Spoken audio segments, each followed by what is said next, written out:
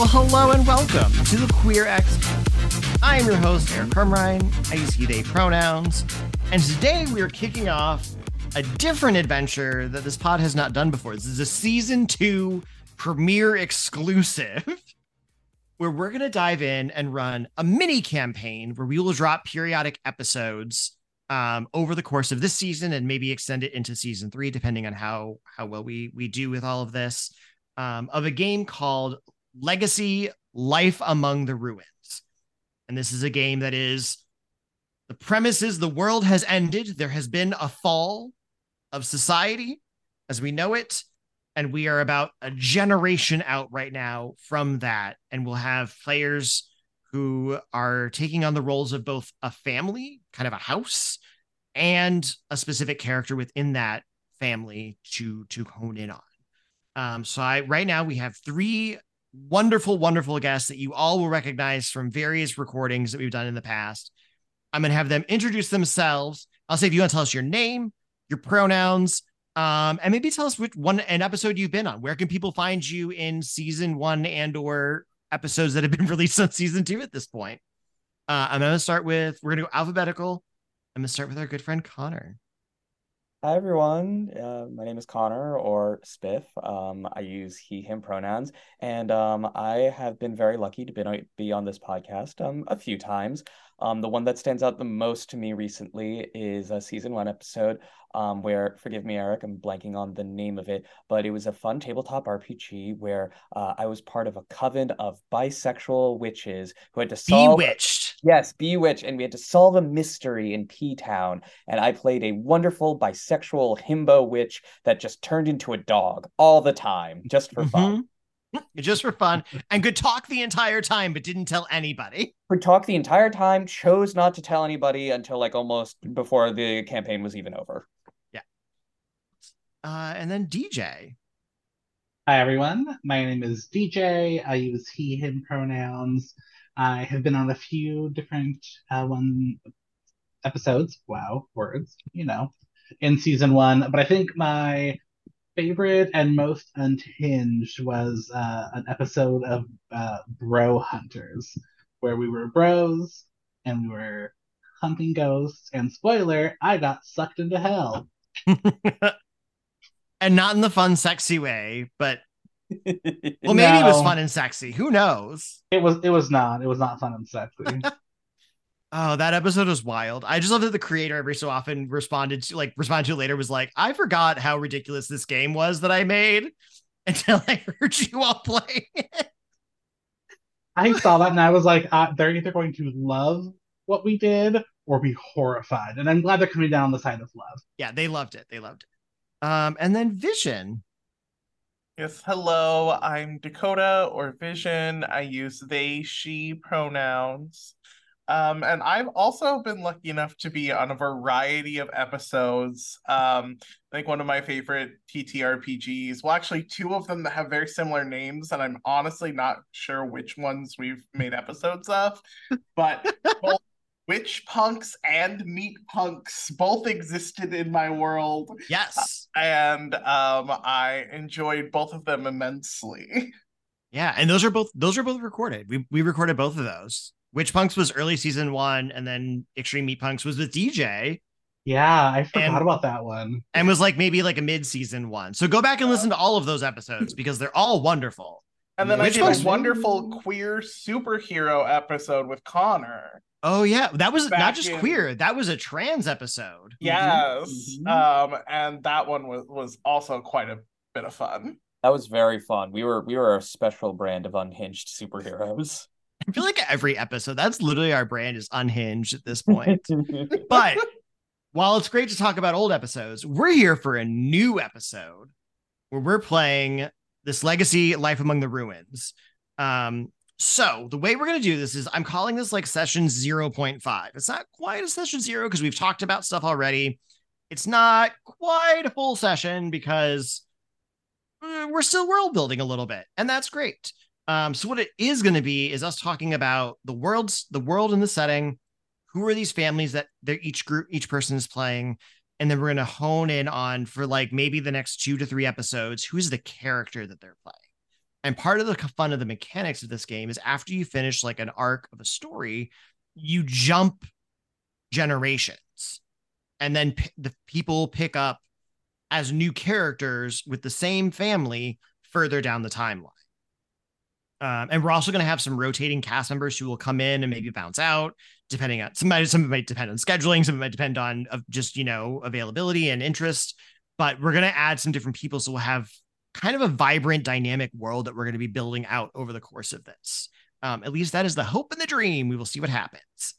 So I'm going to start by talking about the world at large. So thing about the world is it kind of ended. And then, kind of sucks. And so the way the book refers to this moment in time as the fall. And so this is when everything kind of went to shit. And we talked our session 0, we talked about some different possibilities, and a lot of them sadly feel too real at this point. Like climate disaster, that feels really fucking real. I think we talked about like capitalism eventually killing off most of society. Like that feels really real these days. It all just keeps piling up. So I think what we're going to say is the fall was not climate related, although I feel like all of it will probably impact each other, right? Like, so everything's going to build on each other. If you've got a climate disaster, that's one thing. If you've got capitalism falling, like that, they're all going to feed on each other at some point. So I see this world as we did hit a point where the world, like everyone kept trying to outdo everybody. And it wasn't like a war that brought us all down, but it was this slow depletion of resources building up over a mass of time. And we hit this critical moment where one day there was a mass power outage and stuff just kind of started collapsing after that. The power went out across, a chunk of the United States that dominoed into, hospitals shutting down and other things falling apart. We couldn't get the power back in time and generators gave out, and just this slow domino effect out that eventually kind of encompassed the entirety of the world to where it just kind of was lost. And it's that because I feel like when we talk about like an incident like the fall, I think everyone wants the end of the world. Well, not wants, but everyone always sees the end of the world as this quick flash pan moment that happens, right? But this, I envision this as like, and this just sounds sad because it parallels climate change. We spent all this time acknowledging that it was coming.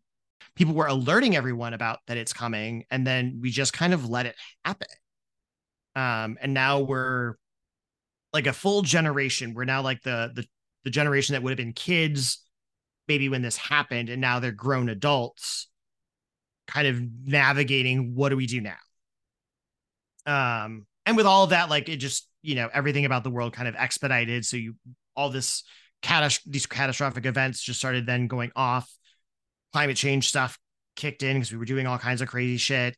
And I'm being vague a little bit on purpose because I don't want the players to have a full grasp of what happened, because their characters may not.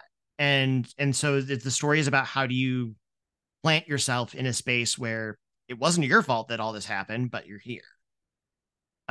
So, and the space that you all currently occupy, because over the course of this time, we had a lot of flooding, we had a lot of kind of overgrowth of wildlife, and you all, what I'm calling the town for now, is actually a large like island in the middle of like a swamp wasteland area.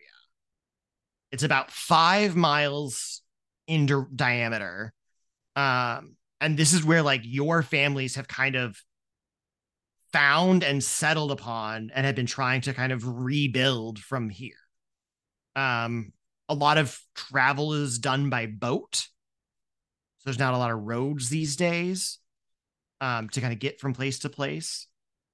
And obviously, there's just inherent distrust amongst outsiders, and I think that exists for outside of your own families, right?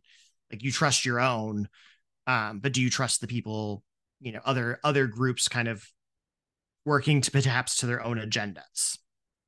So that's a rough idea of the setting for everybody. We'll keep fleshing some things out about the space, but does anyone want to tell me a little bit about their family?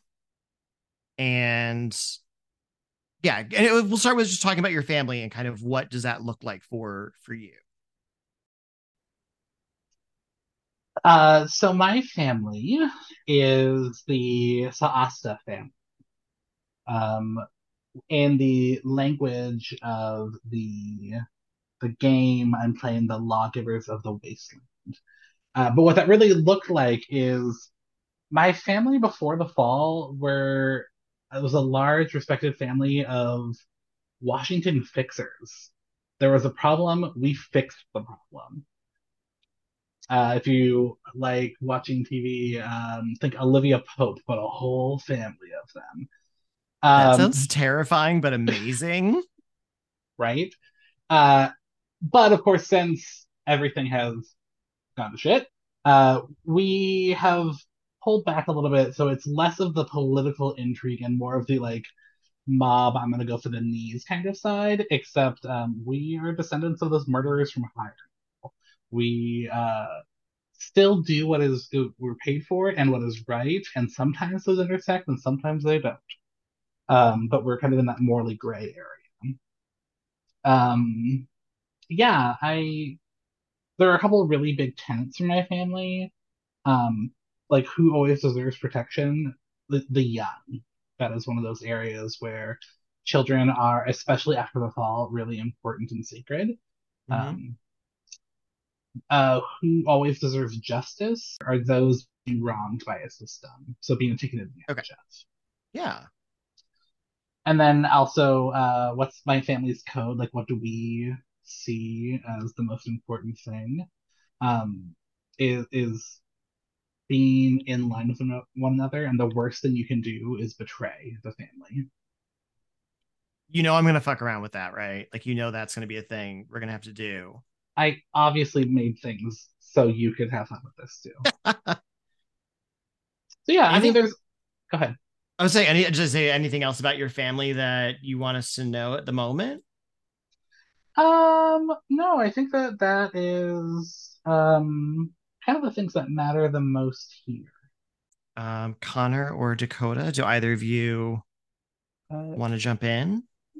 I can talk a little bit about my family. My family is coming from the archetype called the Cultivators of New Flesh, which honestly sounds a little bit scarier than it actually is. It's basically an archetype that believes in the idea of trusting within nature and kind of like having a bond with nature.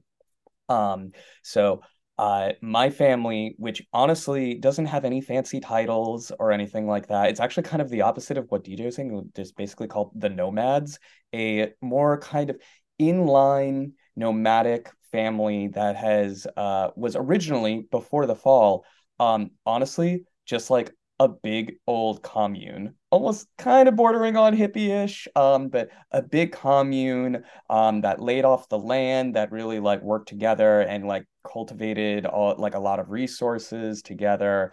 And since the fall, since this new generation really has kind of evolved almost into this spiritual belief of, the because of the fall, we lost so much of the actual like connection to the earth. But we actually really believe that really now is the time to be reconnected to the earth, and through the power of the earth and nature itself will bring us through to this new age. So the nomads kind of are the best example I can actually kind of give is anybody who is fans of Avatar: The Last Airbender. When the gang discovers the band of traveling earthbenders who are just all hippies and singing about secret tunnels, that's kind of the vibe that the nomads give, where we have been through a terrible tragedy, but as long as we just go through and believe in the power of the earth together and nature, it will see us through. It will see us back, and we can coexist and all just become one. And what people couldn't see was the immense eye roll that DJ gave as this was being described. It's really funny because the way that DJ was describing his family, I was just like, oh my God, this is the exact opposite from what I love it. And I want to see how many times we can work secret tunnel into this podcast. Please, please. And I like in phrases like burrow into your secret tunnel. So yeah, for the most of it, like most of the idea of, I guess, in terms of tenants and the idea of just like how things come together is through like really through just like the idea of greed and the idea of kind of like this kind of rot. That is where we are. So the really thing is we really need to try to strive to be better, to come together, because only by coming together can we actually move forward as a society and really repair this planet that that we have so grossly hurt. Because it is a nomadic family that really believes it is actually it is a pretty open and accepting family. They take like the idea is even though it's a family, it is a family of everyone. It could be strangers, it could be outcasts, it could be, you know, the idea as long as you can believe in moving forward and trying to keep an open mind, you can be part of this family. That doesn't mean that that doesn't mean that we'll just, you know, lie down and take it. If somebody's coming after us, we will preserve what we need to do, because obviously, unfortunately, that is one of the problems of the world that we live in. But we will really strive to do everything we can to try to commit to be as peaceful and moving forward. Yeah. So that's my wonderful little hippie family. I like you were describing it. I like to some degree. I was also thinking of like from Rings of Power, like the hobbits, the little traveling hobbits that are just like, we just need to get to the next place. Except they are kind of dicks when they're like, someone's falling behind, leave them to die.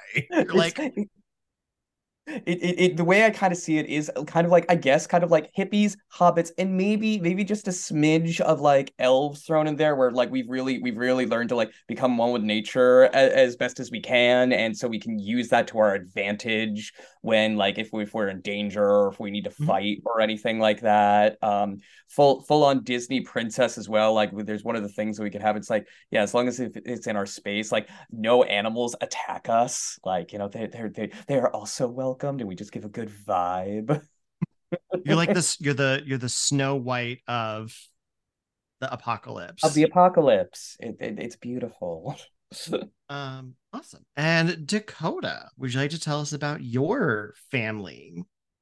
Yes. So I am playing a family from the archetype the Stranded Starfarers, who are a race of alien life forms, or should I say a community, a small faction of this race of alien life forms that came to Earth shortly before the fall. And during the fall was cut off from their ability to go home. And so since the fall, they have sort of initiated a protocol for isolation. They think it best to not interact with those around them and to simply stay within their built-up walls in the area until such time that they can make it back home. They are ruled by a council of AI elders that were derived from the elders back on their home planet, who triggered this protocol. Nice. I like that. That's such a weird, eclectic little group. We've got DJ who's like, we'll fix all your shit and we're going to protect people who deserve to be protected. We've got Connor with hey everyone, let's just like smoke and vibe. And then we've got Dakota who's like, we've gone full isolation mode. We would survive COVID in a heartbeat. Fuck all of you. Yeah. 6 feet, more like 600 feet. Thank you. We have dug a hole in the ground, built a shelter, and we will not catch your diseases. Nice. And so I think before we get into like your characters, let's talk about how do you see each of your families respectively ending up on this 5 mile plot of land in the middle of a swamp wetlands area. Um, and if they're ready, I can start with Dakota and we'll go backwards. Yeah, certainly. So the this race of aliens is very technologically advanced. I should have mentioned. Um, Visually, they look like a mind flayer from D&D had a baby with the robots from iRobot. Oh, heck yeah. I I have so many questions about this visual that's in my head right now. So they are a race of biomechanical cephalopods. And so they are at home both on land and sea and the stars. And so when the Earth started to have a lot of these changes with floods and things happening, they were able to navigate through them to find this land that is more hospitable and set up their isolationist base. Nice. And DJ, or no, Connor, because we were going backwards and you went second. Connor, how did hippies end up on an isolated island in the middle of a swampland? Well, I think the way that our wonderful nomadic brothers and sisters and everyone wound up on that piece of land is because really the idea is they don't want to set down roots. They really just want to keep going around the different parts of the planet and see how they can help and how they can spread this message. And honestly, just going along the way, they found passage to this little piece of swampland. But then after like kind of like exploring, told like, oh, you can't go back. Normally that would like freak a lot of people out, but for us, it's like, oh, that's cool. That's fine. We can just hang out here for a little bit. And honestly, exploring some new swampland, that's really kind of fun. Imagine the things the planet can tell us from here. So we're really just like let things happen the way that they happen. And if the planet told us to be in this particular part of swampland, that's what we're gonna do. Why are you giving me Midwest vibes of a stranger is just a friend you haven't met yet? We really do believe and try to like be to try to like really put a path of positivity in front of there, or at least try to be positive as much as we can to a point. Yeah, Amazing. Connor's the Midwestern, nice people, and I'm the New Yorkers who will never make eye contact with you no matter how hard you try. If like it'd be one of these scenarios where if our family was passing Dakota's family, we'd all be like, "Hi, how's it going? Great day out, right?" And Dakota's family, it's like, "We don't have any money. Leave me alone." Like, we just said good morning. Like, nope. Look down at the ground. Oh, all right. And I mean, and then DJ's family is obviously like from straight. I mean, you've already said they're from New York or they're from Washington, D.C. Like, they're just Yeah, the we cutthroat are. political insiders. We were. Now we're just cutthroat. Um, but I think how we ended up here is once we started to see kind of our clientele like kind of go underground and like because the rich knew what was happening, or at least had more resources to know what was happening. We also dipped. We're like, well, this is gonna get bad, and the family is what matters.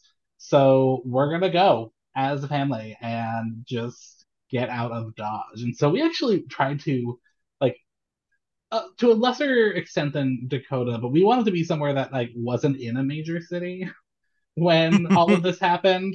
Hopefully, I think close enough that we could get around to it was like the envision, so we could kind of still do what we needed to do, but just not be in the chaos that was gonna happen. And then the swamp came up, and we're literally stuck here. So it's not by choice or by design or really by want, but that's where we are. And I mean, and each of you, I think, have some questions in your family books that you need to ask one another. Yes, So I don't know if we do. this might be a good spot, I think, because we can do this before we get into the characters and talk about like the person that you're playing. Also, I'm thinking about geographically, and not that it fully matters where, because it's all the end of the world, and so everything is different. Like the Hunger Games, where like it is the United States, but like who knows where District 9 actually was. I think based on what we're saying, I think I actually see this as like the Ohio River flooded, the Mississippi River flooded, and you're somewhere. Do they meet, right? Don't they meet? Yeah, they meet. They pass through each other in like Missouri. Um, and you're like that's like the area where the wetlands have kind of sprung up, and this like bit of land that maybe was just like a little bit of a higher elevation than everything else around it, and you all kind of ended up in like this rough area. But I mean, at this point, like you wouldn't know, like, oh, we're actually in Illinois. Like it's just kind of like we're here in this space because what are borders? What are states if nothing is real and nothing exists? Maybe somewhere you see like a welcome to Illinois sign like on the ground, and that's how you kind of know roughly where you were. But and that's just for flavor for people to know. All right. So who Vision, were you gonna say something? I was just gonna say it's not far from home for me. So who would like to start with some questions? I need to know where the question section is, unfortunately. It should be in on your family playbooks under history. Okay, yes, I see it now. And I think if there's things in your questions that require a little bit more world building, ask the question and we can fill in that gap of like what's going on in this kind of commune that has kind of come together with these. And one thing we will say is that you are not the only family factions that exist on this bit of land. There are others that we'll introduce as we kind of go through this and talk about stuff. But does anyone want to be brave and ask your questions? I can ask the first question. And I know you probably have more questions than there are players, so it's okay to leave one unanswered, and we can always come back to it when like we bring another family in. I only have two under histories. Oh, okay. Some people have three. Okay. You only get two because you're just hippies. We're just hippies. We don't have a lot of questions. We just let things go. We just take it as it is. All right. And I guess these questions are just open-ended to both DJ and Dakota. Yeah. So I know like some of them it depends on the question, but I think you can ask them of the group and figure out who it is. Okay, cool. Then the first question that I would have is which of you has made agreements with us that might just end up saving mankind and the planet? I actually have a question that might kind of go along with that. Ooh. So I think that could be we biomechanical cephalopods. Because I also have a question that says, which of you did we save from certain doom with our technology? Oh, okay. And I feel like saving the hippies might be on the like a good choice for us to make. Mm-hmm. Okay, so what if we retconned it a little bit where it was your family that actually helped save my family to get to the swamp in the first place? I'm here for it. All right. All right. Maybe your family saw that like as Earthlings they seem pretty harmless and you reached out and extended a little bit of kindness, and us being the wonderful hippies that we are, it's like, oh my gosh, yes, of course.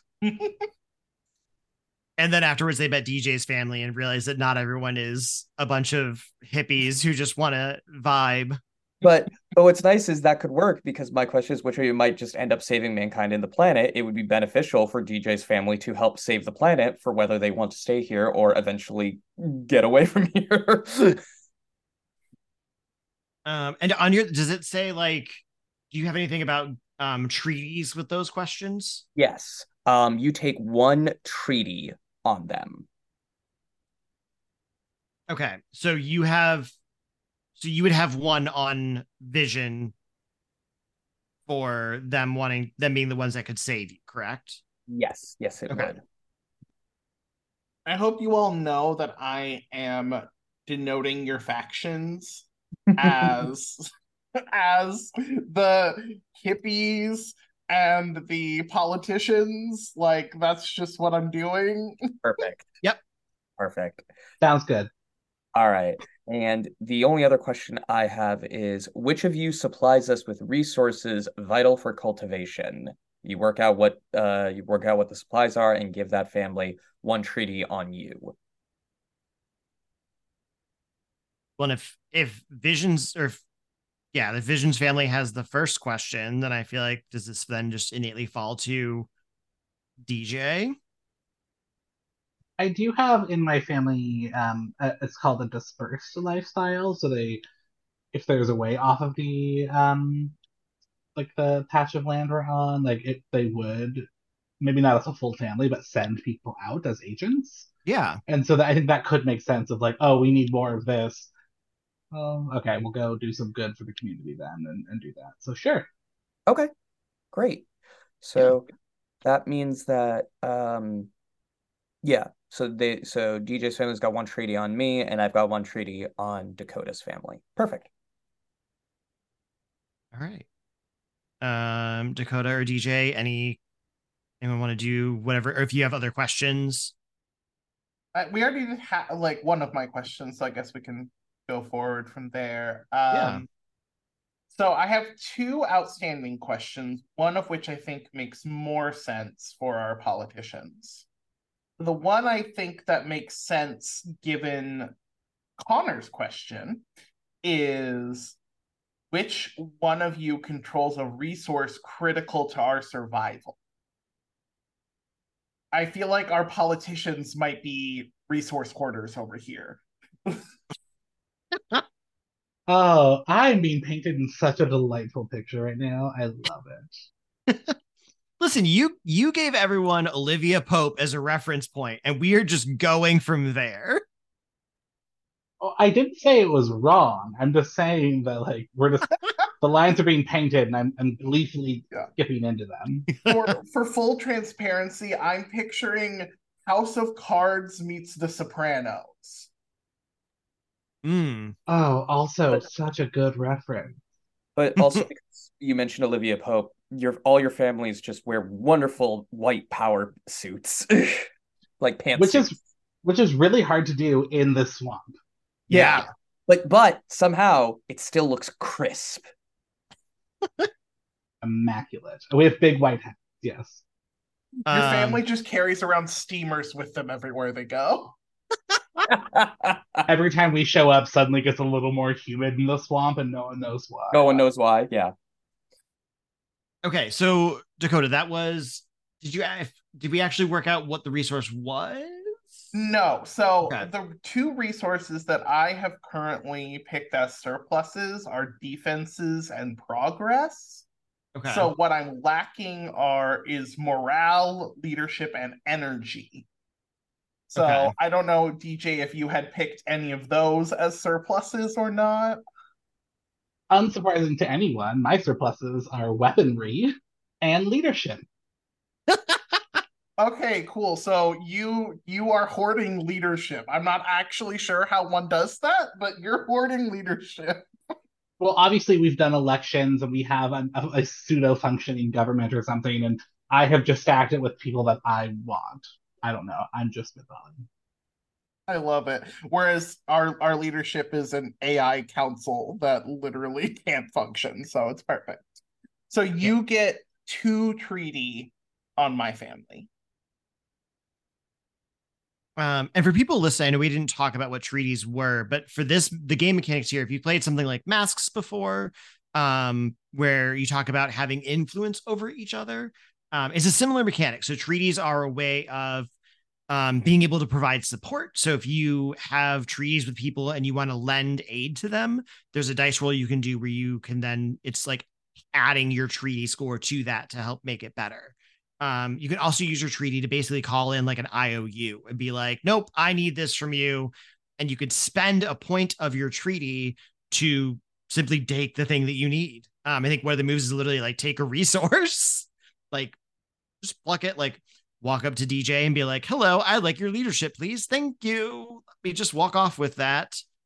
Which I imagine to be literally just ripping a white hat off of your head and then wearing it as they walk away, because white hats and such. Feel free, but remember, also lots of weapons. True. We should steal those first. Exactly. Funnily enough, weapons are not even a resource that's on the table for my family. Same. The hippie, I mean, it doesn't make it shouldn't be surprising. The hippies have no family, have no resources for weapons. We have land, crops, progress, barter goods, and medicine. But I also at the same time, Dakota, your family moves are unfucking hinged. You are not wrong. Did you take the body snatcher move? I did. I took Body Snatcher and Invading Armies. The body snatcher Dakota can literally roll, and on a 7+ can declare that some members of of the targeted family or faction have been replaced with duplicates loyal to you. They could literally just claim your people. Great. Love that. Yeah, it's fun. Not going to cause problems at all. And that actually feeds into my third question, which will get answered by a different faction at some point in the future. But I think it lends important flavor here, which is, which of you did we secretly experiment on in the past? Amazing. And we have two factions that we know are going to be played coming up soon, both of which I think lend themselves perfectly to that. Yeah. Two other factions that are on this land with everybody is for folks who are familiar with the game, is Pioneers of the Depth and the One True Faith. And the One True Faith, I can tell you categorically, is built around the idea that they found Barbies in the after the fall and have created an entire religion around Barbie, which not wrong, because you know what? You are Knuff. I'm not this. But honestly, if there was any cult to arise from the ashes of a fall, I'm very happy that it's from Barbie. Yeah. DJ, do you have any questions left to ask? I actually have 3. Ooh. So I'll say them all, and then we'll see if they make sense here amongst this group, or maybe waiting for some of the others. So my 3 are which of the other families support my crusade the most? Which did I save from slaughter at the hand of raiders? And which family raised the homeland's worst criminal? This one's interesting because I take a treaty on them, but then they give another family who that criminal has victimized a treaty on them. Oh dear. So those are my 3. I feel like that second one might come into play more later. Is that the criminal one? Yeah, with the two of you kind of having this like positive bond, and like it would make sense to be like, and now you also. Can I, as GM, make a small suggestion, plot twist, fun nicety? Here for it. Go. What if it was our hippies that accidentally had the worst criminal? I mean, the nomads definitely believe that as long as you can believe in this idea of progress forward, they will accept you into their family. We don't really question who you were before or what you were doing afterwards, as long as you're here. And who's to say? Maybe there's people there who try to take advantage of that. Who They knows? just adopted a devil child along this like the road.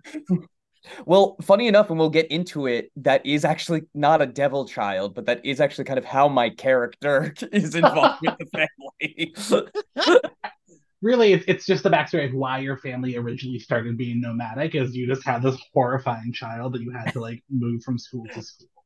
They just burned down the whole settlement and they had to leave.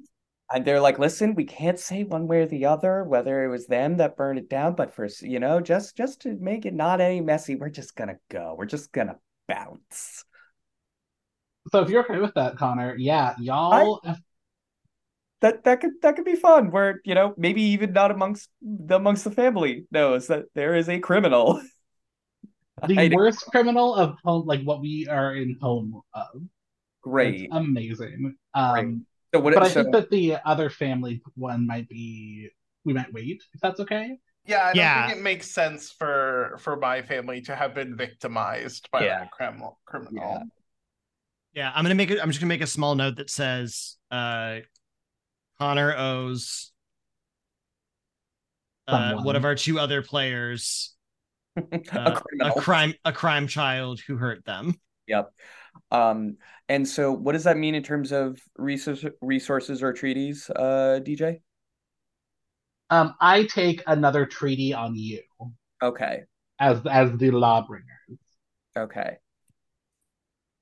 So you now have 2 on me. Perfect. Yes. And then I'm assuming we need Dakota to do one of the other ones. Yeah. So either do you support our crusade, or did my family save your family from slaughter at the hands of Raiders?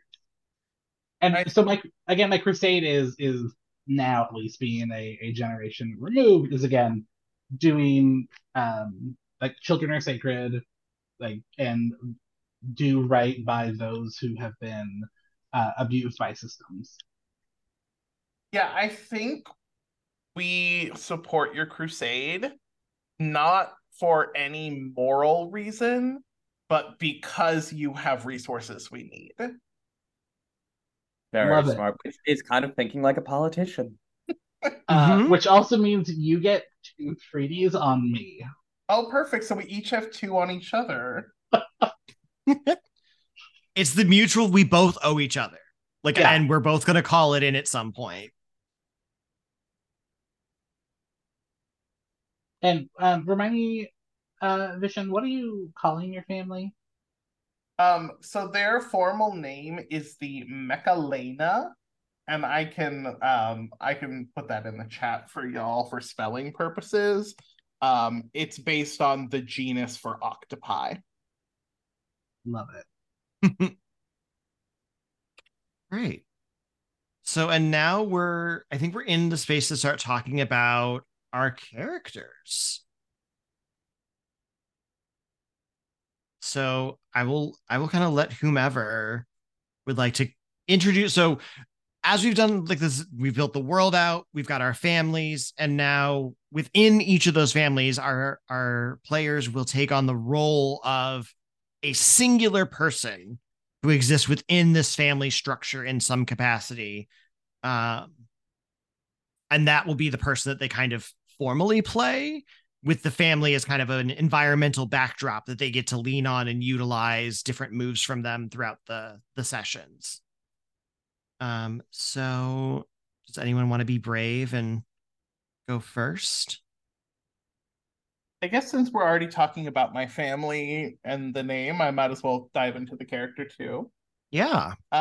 So my character's name is Lunulata. And Lunulata goes by they, them pronouns. They have absolutely no concept of gender in this society. So I love that. But Lunulata is the quintessential embodiment of the phrase curiosity killed the cat. They have always wondered all of these questions about the world around them, what came before, how the societies interacted, and they've always been shut down because the protocol is we do not acknowledge any of the outside world unless we absolutely have to, and that's left to the elders. Like, you don't do any of that. But Lunalata has been sneaking outside of the base for much of their life to learn more about the outside world. And do you want to tell us which character book do you have? Yeah, so this is based on the archetype, the Seeker. Is there and I should have this up, but is there anything on your character sheet? And we'll probably answer them, but like, do you all have like questions you need to ask each other as characters? Yes. Okay, perfect. But they're less like which one of you does this thing and more give me the answer to this question philosophically. Yeah, I just was glancing at when I see them, and that's the backstory questions, which are very akin to like a Masks Monster of the Week vibe. Yeah, so one of them I think is a very interesting question that you all can give me, which is, I fear whom hates what they do not understand. I think it might be good if we want to put a pin in the questions for the moment, and let's introduce the other two so that we know how everything interplays. I love it. And then we can do a round of questions, because I feel like that'll be I love backstory questions like that. They're always so fun. All right, Connor or DJ, who would like to? Sure, I can go next. So I'm playing a character named Nyx, NYX. It is from the Remnant archetype, which is basically the idea of when the fall occurred, something happened to this person where, as a result of the fall, they became twisted and inhuman. They once were human, but they are not anymore. They do not really have any memories of their life previously. They have some form of humanity, but one of the things about them is, because they are so twisted, their physical appearance is fractured and broken. It changes anytime, like the way that you look at them. So as a result, immediately after the fall, because of how they appeared, they have been ostracized, they have been hunted, they have just been trying to survive until, that is, they came upon the nomads, which was the one group of settlers and families that looked upon them and gave them kindness. So as a result, in return for that kindness, Nyx has kind of become that protector that basically, when peace is no longer an option, Nyx is the one to enforce and to protect this family. They don't necessarily understand the higher kind of like hippy dippy philosophy, but they see that they are a group of humanity that tries to push forward with empathy and kindness first, which in a post-apocalyptic world is one of the rarest resources out there. So they believe that they will do whatever they can to try to at least protect this family and try to see if it's possible to cultivate their dream. And just based on your descriptions, they, them pronouns? Yes, they use they, them pronouns. The best way I can kind of describe, I guess, is like anytime that you tried to get a good look at them, it would be like you would see a face, but it would just morph and kind of like in 1 second it could be a face and then it could be another type of face, and just you can't really get a good look at them. It's always constantly changing because of whatever happened in the fall. As a result, their body is mutated, and it's actually kind of hard to hold on to a physical form. Nice. All right. And last but not least, DJ, tell us about I believe you're playing the Hunter.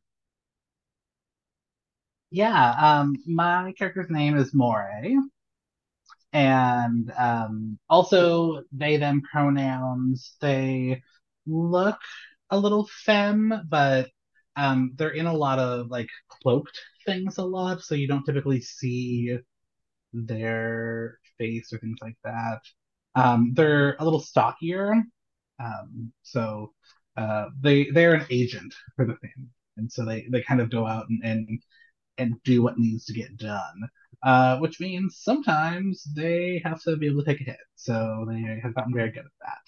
But she was born, or they were born into the family, and Mhm. so very much believes in doing right by them, and really is trying to, like as the agent, wants to take down the biggest and baddest to protect the family and do what is needed for them. I like that we unintentionally, like uncoordinatedly, have an entire party of non-binary characters. Love it. Like that was not a planned thing that we did before this. That was just how you all approached it, and I love that. Um, all right, let's start with. I'm going to start with Connor this time. Mhm. Let's talk about your questions, your backgrounds. Okay, and this is under the backstory. Uh, Yes. okay. So there's one question, but I feel like this kind of actually ties into the family because to my actual family because the backstory question is blank welcomed me as one of their own. And I feel like that kind of just ties in synonymously with the nomads.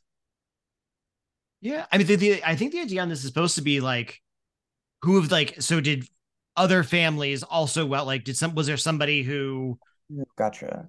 so it's the idea is the other families the other outside Hmm. folks was there somebody that and Um, so you will read all three of them out and then okay. basically DJ and Dakota would both be like ooh this one fits for me this one fits for me. Perfect. Okay. Then yeah, then this makes real then makes sense. So I've got three. Yeah. I still remember how blank reacted when they first saw me. Blank welcomed me as one of their own, and blank made me do something terrible. Not saying that I have an idea of which one fits into which, but DJ Dakota, do any of those speak to you? I kind of want to see if DJ is gonna take one. I mean, there's the obvious one I could take, but the one that I initially was drawn to was that first one about you still remember what it was like when I first saw you. Hmm, Um, and I think that there wasn't a lot like Maury has done a lot to really manage emotion, and is pretty walled off. So they didn't start like they weren't taken aback or things like that. They looked almost like when you get like bored and disattached. hmm. That was their response, and it's like, and continuing on with our day. They might have had feelings about it, but like you did not get to see those. Right. And actually, I think that could work really well because maybe like besides the nomads, Nyx always expects a strong reaction. So to find somebody, whether or not they recognize that that is not your actual genuine reaction, but to find someone that doesn't immediately have kind of like a visceral reaction to their appearance constantly changing. Yeah. And then I think from Luna Lata's perspective, the like welcoming you with open arms thing is probably the one that fits more. Hmm. Unless you consider doing a terrible thing, maybe like cutting open a tree. Like if that's like kind of the hippie vibe, like then maybe because Luna Lata would totally be like, I need to see what's inside this tree. Uh, No, I actually really dig the idea of Nixon, Luna Lata, being, like seeing a little bit of themselves in each other because in my mind, Nyx doesn't necessarily fully believe in the way that the family does, but can see the general broader kindness that the family is like. I don't necessarily know what's going on here, but I can see that they are special, and I want to protect that. yeah, and I think because they both look bizarre to most of the Mhm. world, they probably are both like, hey, okay, cool. Hey, yeah. Okay, I dig that. And maybe do something terrible can be tied into one of the other families I out love there. how we're pawning all of like the bad shit All the off on bad the other stuff. two that aren't here. Sorry, Barbie cult. Well, is that or all on me? And I Yeah, let's be real. Let's not just make me the dumping. we can't make you and your family just the villains. Right. I mean, you could, but woe to you all. All right. Dakota or DJ, do you want to do your questions? Yeah, we can do mine. So I previewed one of them earlier. I fear blank hates what they don't understand, but I'm not sure that that falls with either of these two characters as described. And you want if you want to read all three of them, and then they can kind of hop on whichever ones fit. Yeah, my second one is blank can guide me to the truth. And the third is blank will soon be lost without my technology. Okay. Um, I feel like that third one uh really works well with Nyx because they don't know what has happened to them. They just have to live with it, and it's kind of like a condition that they keep having to struggle with. So that could tie in really well that you and your family might actually have some form of technology to help my character. Yeah, that makes a lot of sense. And it already works that, we're kind of friends. Yeah. All right. I And actually DJ, go think for that the it. first one for Moray is pretty true.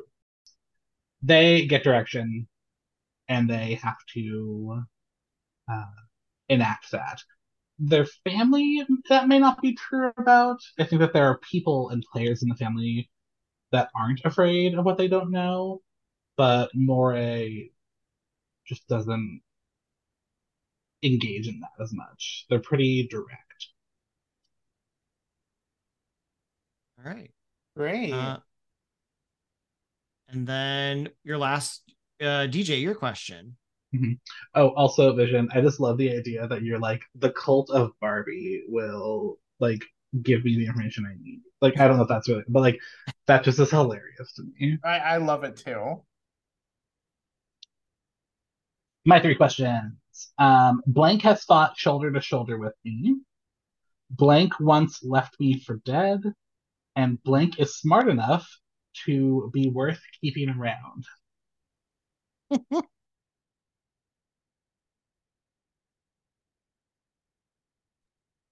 I mean, the last one really does kind of fit with Lunalata. Like, again, curiosity, like knowledge, that's definitely like their bag, so to speak. And I think it also is interesting to play with what yours is for me about like being afraid of what I don't know, but I know that you're smart. And so like even though normally I would be like, no, you're like there is a void here. I don't want to engage with you. You're smart, you're worth keeping around. We'll see where this goes. Yeah, you're like, I'm not gonna kill you yet, but we'll see. And DJ, I remember the Left 4 Dead one. What was the other question? Um has fought shoulder to shoulder with me, Hmm. which could be interesting for Nyx if you're the protector of That your family. that could also kind of work, especially considering that have we have a little bit of an agreement between the families where your family does get resources from us. So maybe in the past we have had to kind of like collaborate and work together for mutual but like for the mutual benefit of both of our families. And could also play into why there's like you remember the first time that I saw you because like Mhm. it wasn't just that in passing like oh yes and there's this person, no, it was a like formal like you two are working together, you don't know each other, you're gonna do this though. Yeah, exactly. And maybe, yeah, and maybe that's one of the reasons why Nyx kind of like took that, because the fact that not only did you not have like a strong reaction at looking at me, but it was also the fact that despite all that, we're still able to do this job together. Love it. And one of the other families can leave me for dead. I love that we're Once again, leaving all the shit for other people. listen. This is what happens when they're not at session point 5. I'm sorry that we're pre-painting some of them as monsters, but listen, that's what we gotta do. I mean, we already did it enough to DJ. Like, let's give it to somebody else too. Spread the wealth of awfulness. Yes. I have a feeling our Barbie cult will be happy to take on a few things. This Barbie cult is going to be so multi-layered. I love it. Is it an MLM? Is it an MLM Barbie cult? Greta Gerwig will be very proud of the intersectionality of this Barbie cult. when I think of the Barbie cult, I think of Fallout New Vegas, which I don't know if any of you have played, but in Fallout New Vegas, there's many factions, and one of them is like basically this just like raider barbarian faction that's like that's kind of like, imagine ancient Rome, but it's like, it's all just like futuristic apocalyptic dystopia. So I'm imagining that, where it's like very like grungy and savage, but it's still hot pink, and and like I don't want to paint what our future players actually gonna say that this family is like, but that's just what I imagine when I think of Barbie cult. All right. And so, go ahead. Oh, I was gonna say I love that mental image. It's delightful. So we've gotten, I think, some general vibes of like how people ended up in this space. And we got some rough vibes of how people kind of feel about each other from what we've been piecing together. Talk to me about what you see as maybe what are issues that are kind of currently facing your community. I think aside from resources are always a problem, right? Like that's a given in an end of the world scenario, but like, are there interpersonal things? Are there political things? Are there, factions from outside your enclave community on an island that you have concerns about? And we don't have to name them. I'll fill in some of those gaps myself with like who those people are. But what are you thinking, or kind of how do you envision some different things going on? Yeah, go ahead. I think the Mechalena are, again, their primary directive is to get home and to not interact with the world around them. But they need to, interact a little bit to accomplish that. So right. I think one of, their biggest worries is the world trying to interact with them, specifically like outside forces trying to like invade and steal their technology. Okay. They're very technologically advanced. One of the resource surpluses is progress. So like they're worried that the other factions may try to, take that away from them. And that's kind of their big concern out there. Okay.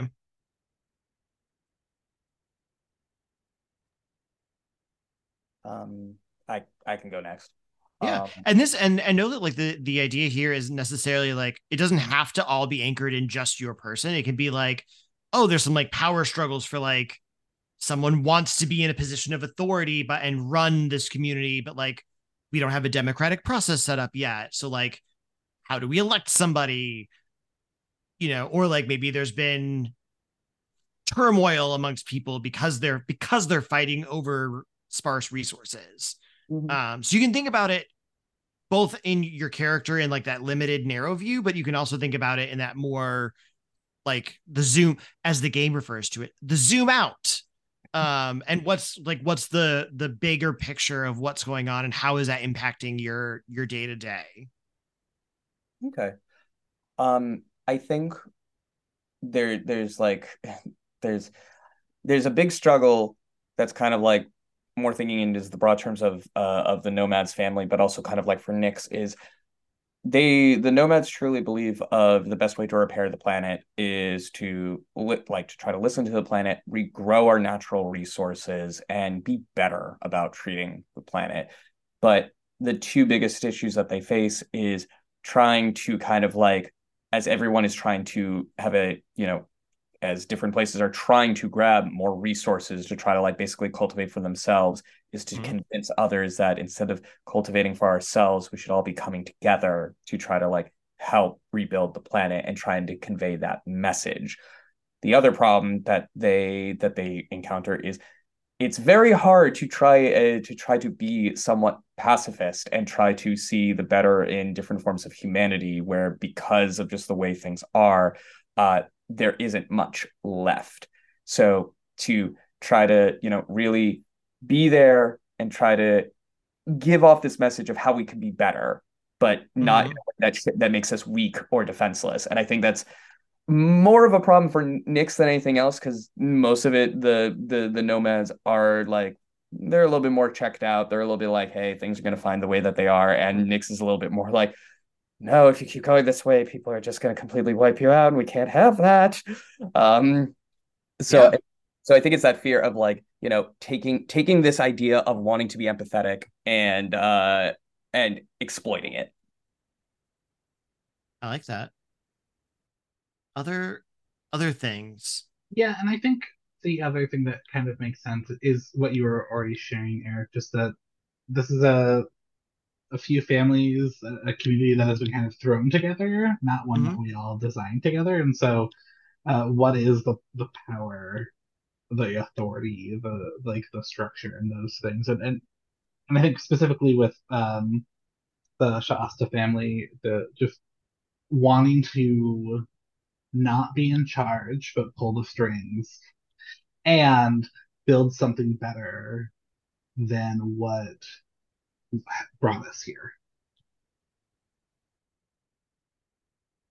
Any other things you see as like challenges that you feel like you're like this collection of random people on an island together might be facing or might be encountering as they're heading into things?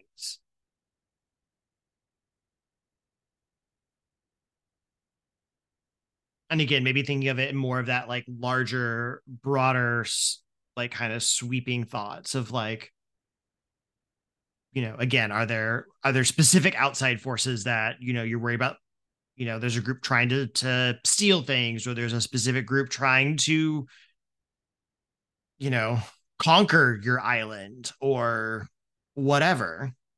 I was just kind of thinking about that because we're on an island. We're pretty well protected comparatively to other places that have fallen. And so I do wonder if there are we at a point where um, others are starting to notice that, like others not Mm-hmm. in our community. And so what does that mean?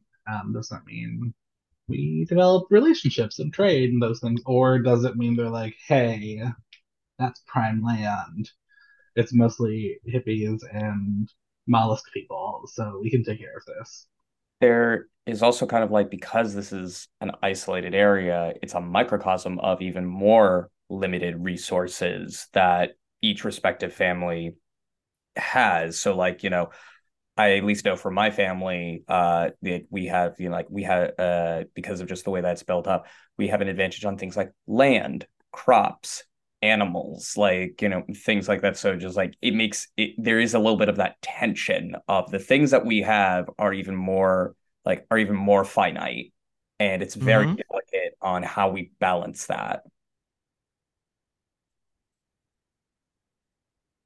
This is all good stuff, good things that I can use to harm you later. Perfect. Heard us. I think another thing that's really important to think about when it comes to this island and these factions that have all found ourselves here Mm-hmm. is that there is a power vacuum here. Yeah. No one is in charge, and likely, unless Eric deems it to be so, no one is necessarily leading currently any effort to collaborate with each other. We're all just kind of like connected to each other in our own little web. Yeah. And so I think that's a really key conflict, especially when it comes to maybe perhaps more ambitious factions.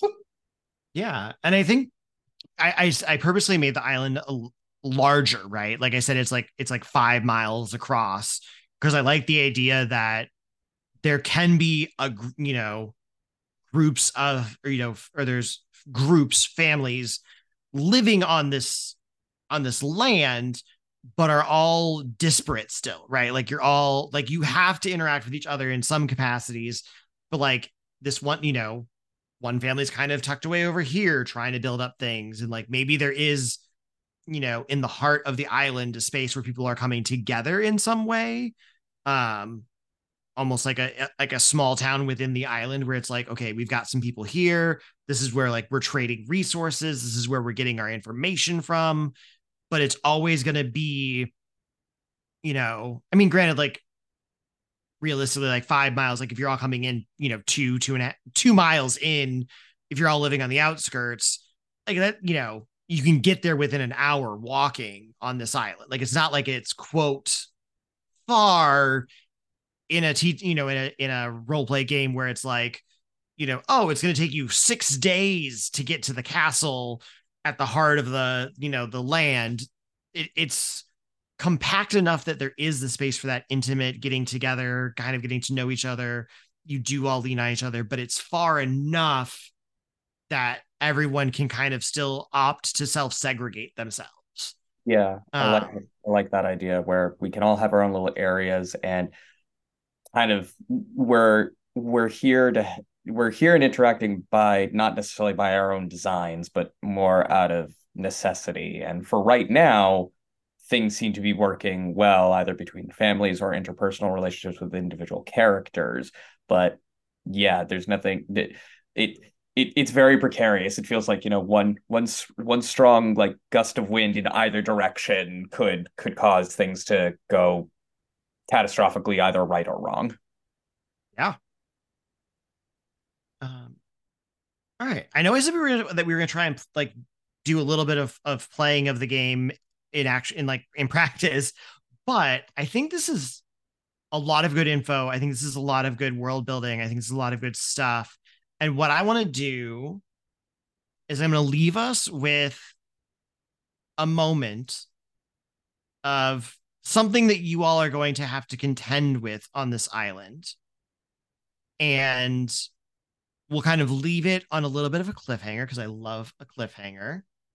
And this will get people excited for the next episode that will release. That will be you all, maybe plus other mystery special guests.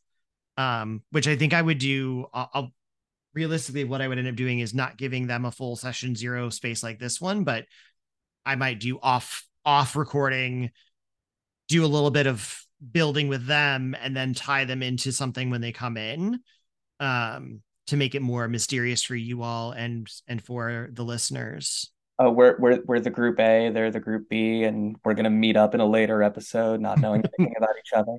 Not knowing that the other group exists, except I told you that they exist. They're all on the pork chop loading dock. That's where they are.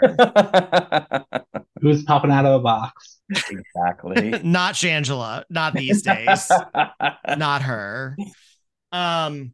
So I'm going to set a scene for you all. So you all, I'm going to say about once a month, we'll say, the families and the faction, like everyone kind of culminates together in the heart of, the island, right? And they get together, maybe it's send like a small contingent to kind of talk about things, talk about some resource swapping, making sure we're all surviving. And I think, maybe aside from the, actually, Connor, does your family have a family name? Like, do your hippies have like a Or they just wander and they just live. We're literally just called we're I think we're literally just called the nomads, where the idea is we we we don't believe in a name, we believe in a purpose type vibe.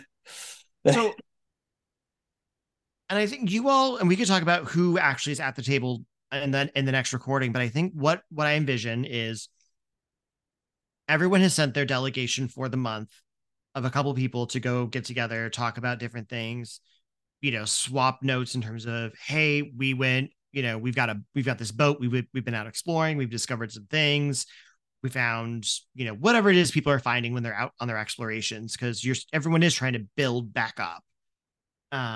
And as it's kind of wrapping up, one of the other families to be named later comes running into the town, not in the town square, but into this like conclave, because we love a conclave in RPGs. They come running in. They're out of breath.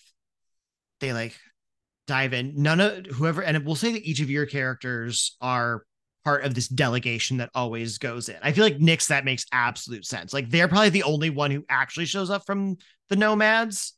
I feel like it would just be Nyx and possibly like, one of the older nomads who believes they're really good at delegating, but in fact they are not. And that's why Nyx is like, okay, yep, we're gonna do some delegating. All right. So your 3 player characters are there with whatever other members you would have brought with you. This person comes running in, out of breath. You recognize them as like one of the other families, but they're ones that kind of keep to themselves and don't really interact with anybody else, to like a really protected kind of way. And they go, there are people on the island. People from outside. They've got a boat. It looks pretty big, and they're on the island, and they're demanding to speak with the leader. And we fade straight out. I'm not giving you any chances to interact with this person.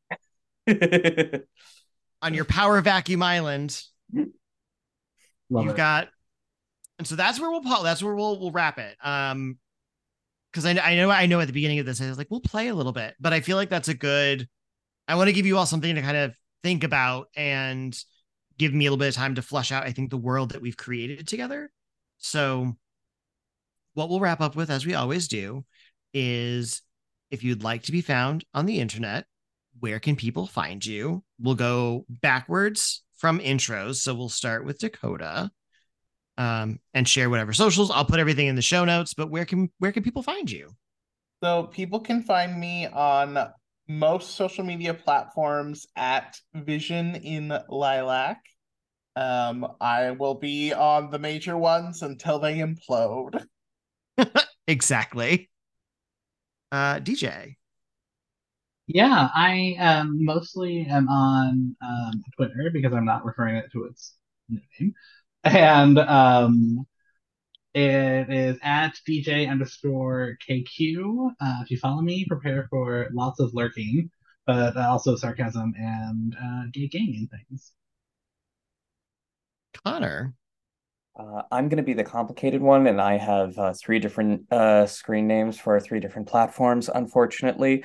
You can find me at the old bird site at space_man_spiff.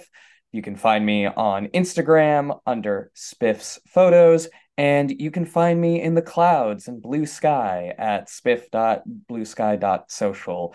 If you wish to follow me, just be prepared for lots of random nonsense about, honestly, probably my pets, video games, and random fun queer bullshit. Amazing. Your pet, which is currently over your shoulder, that I can see lying on your bed. I know Miles. You see, this is the problem with an audio medium. None of the listeners can see how adorable my cat is right now. And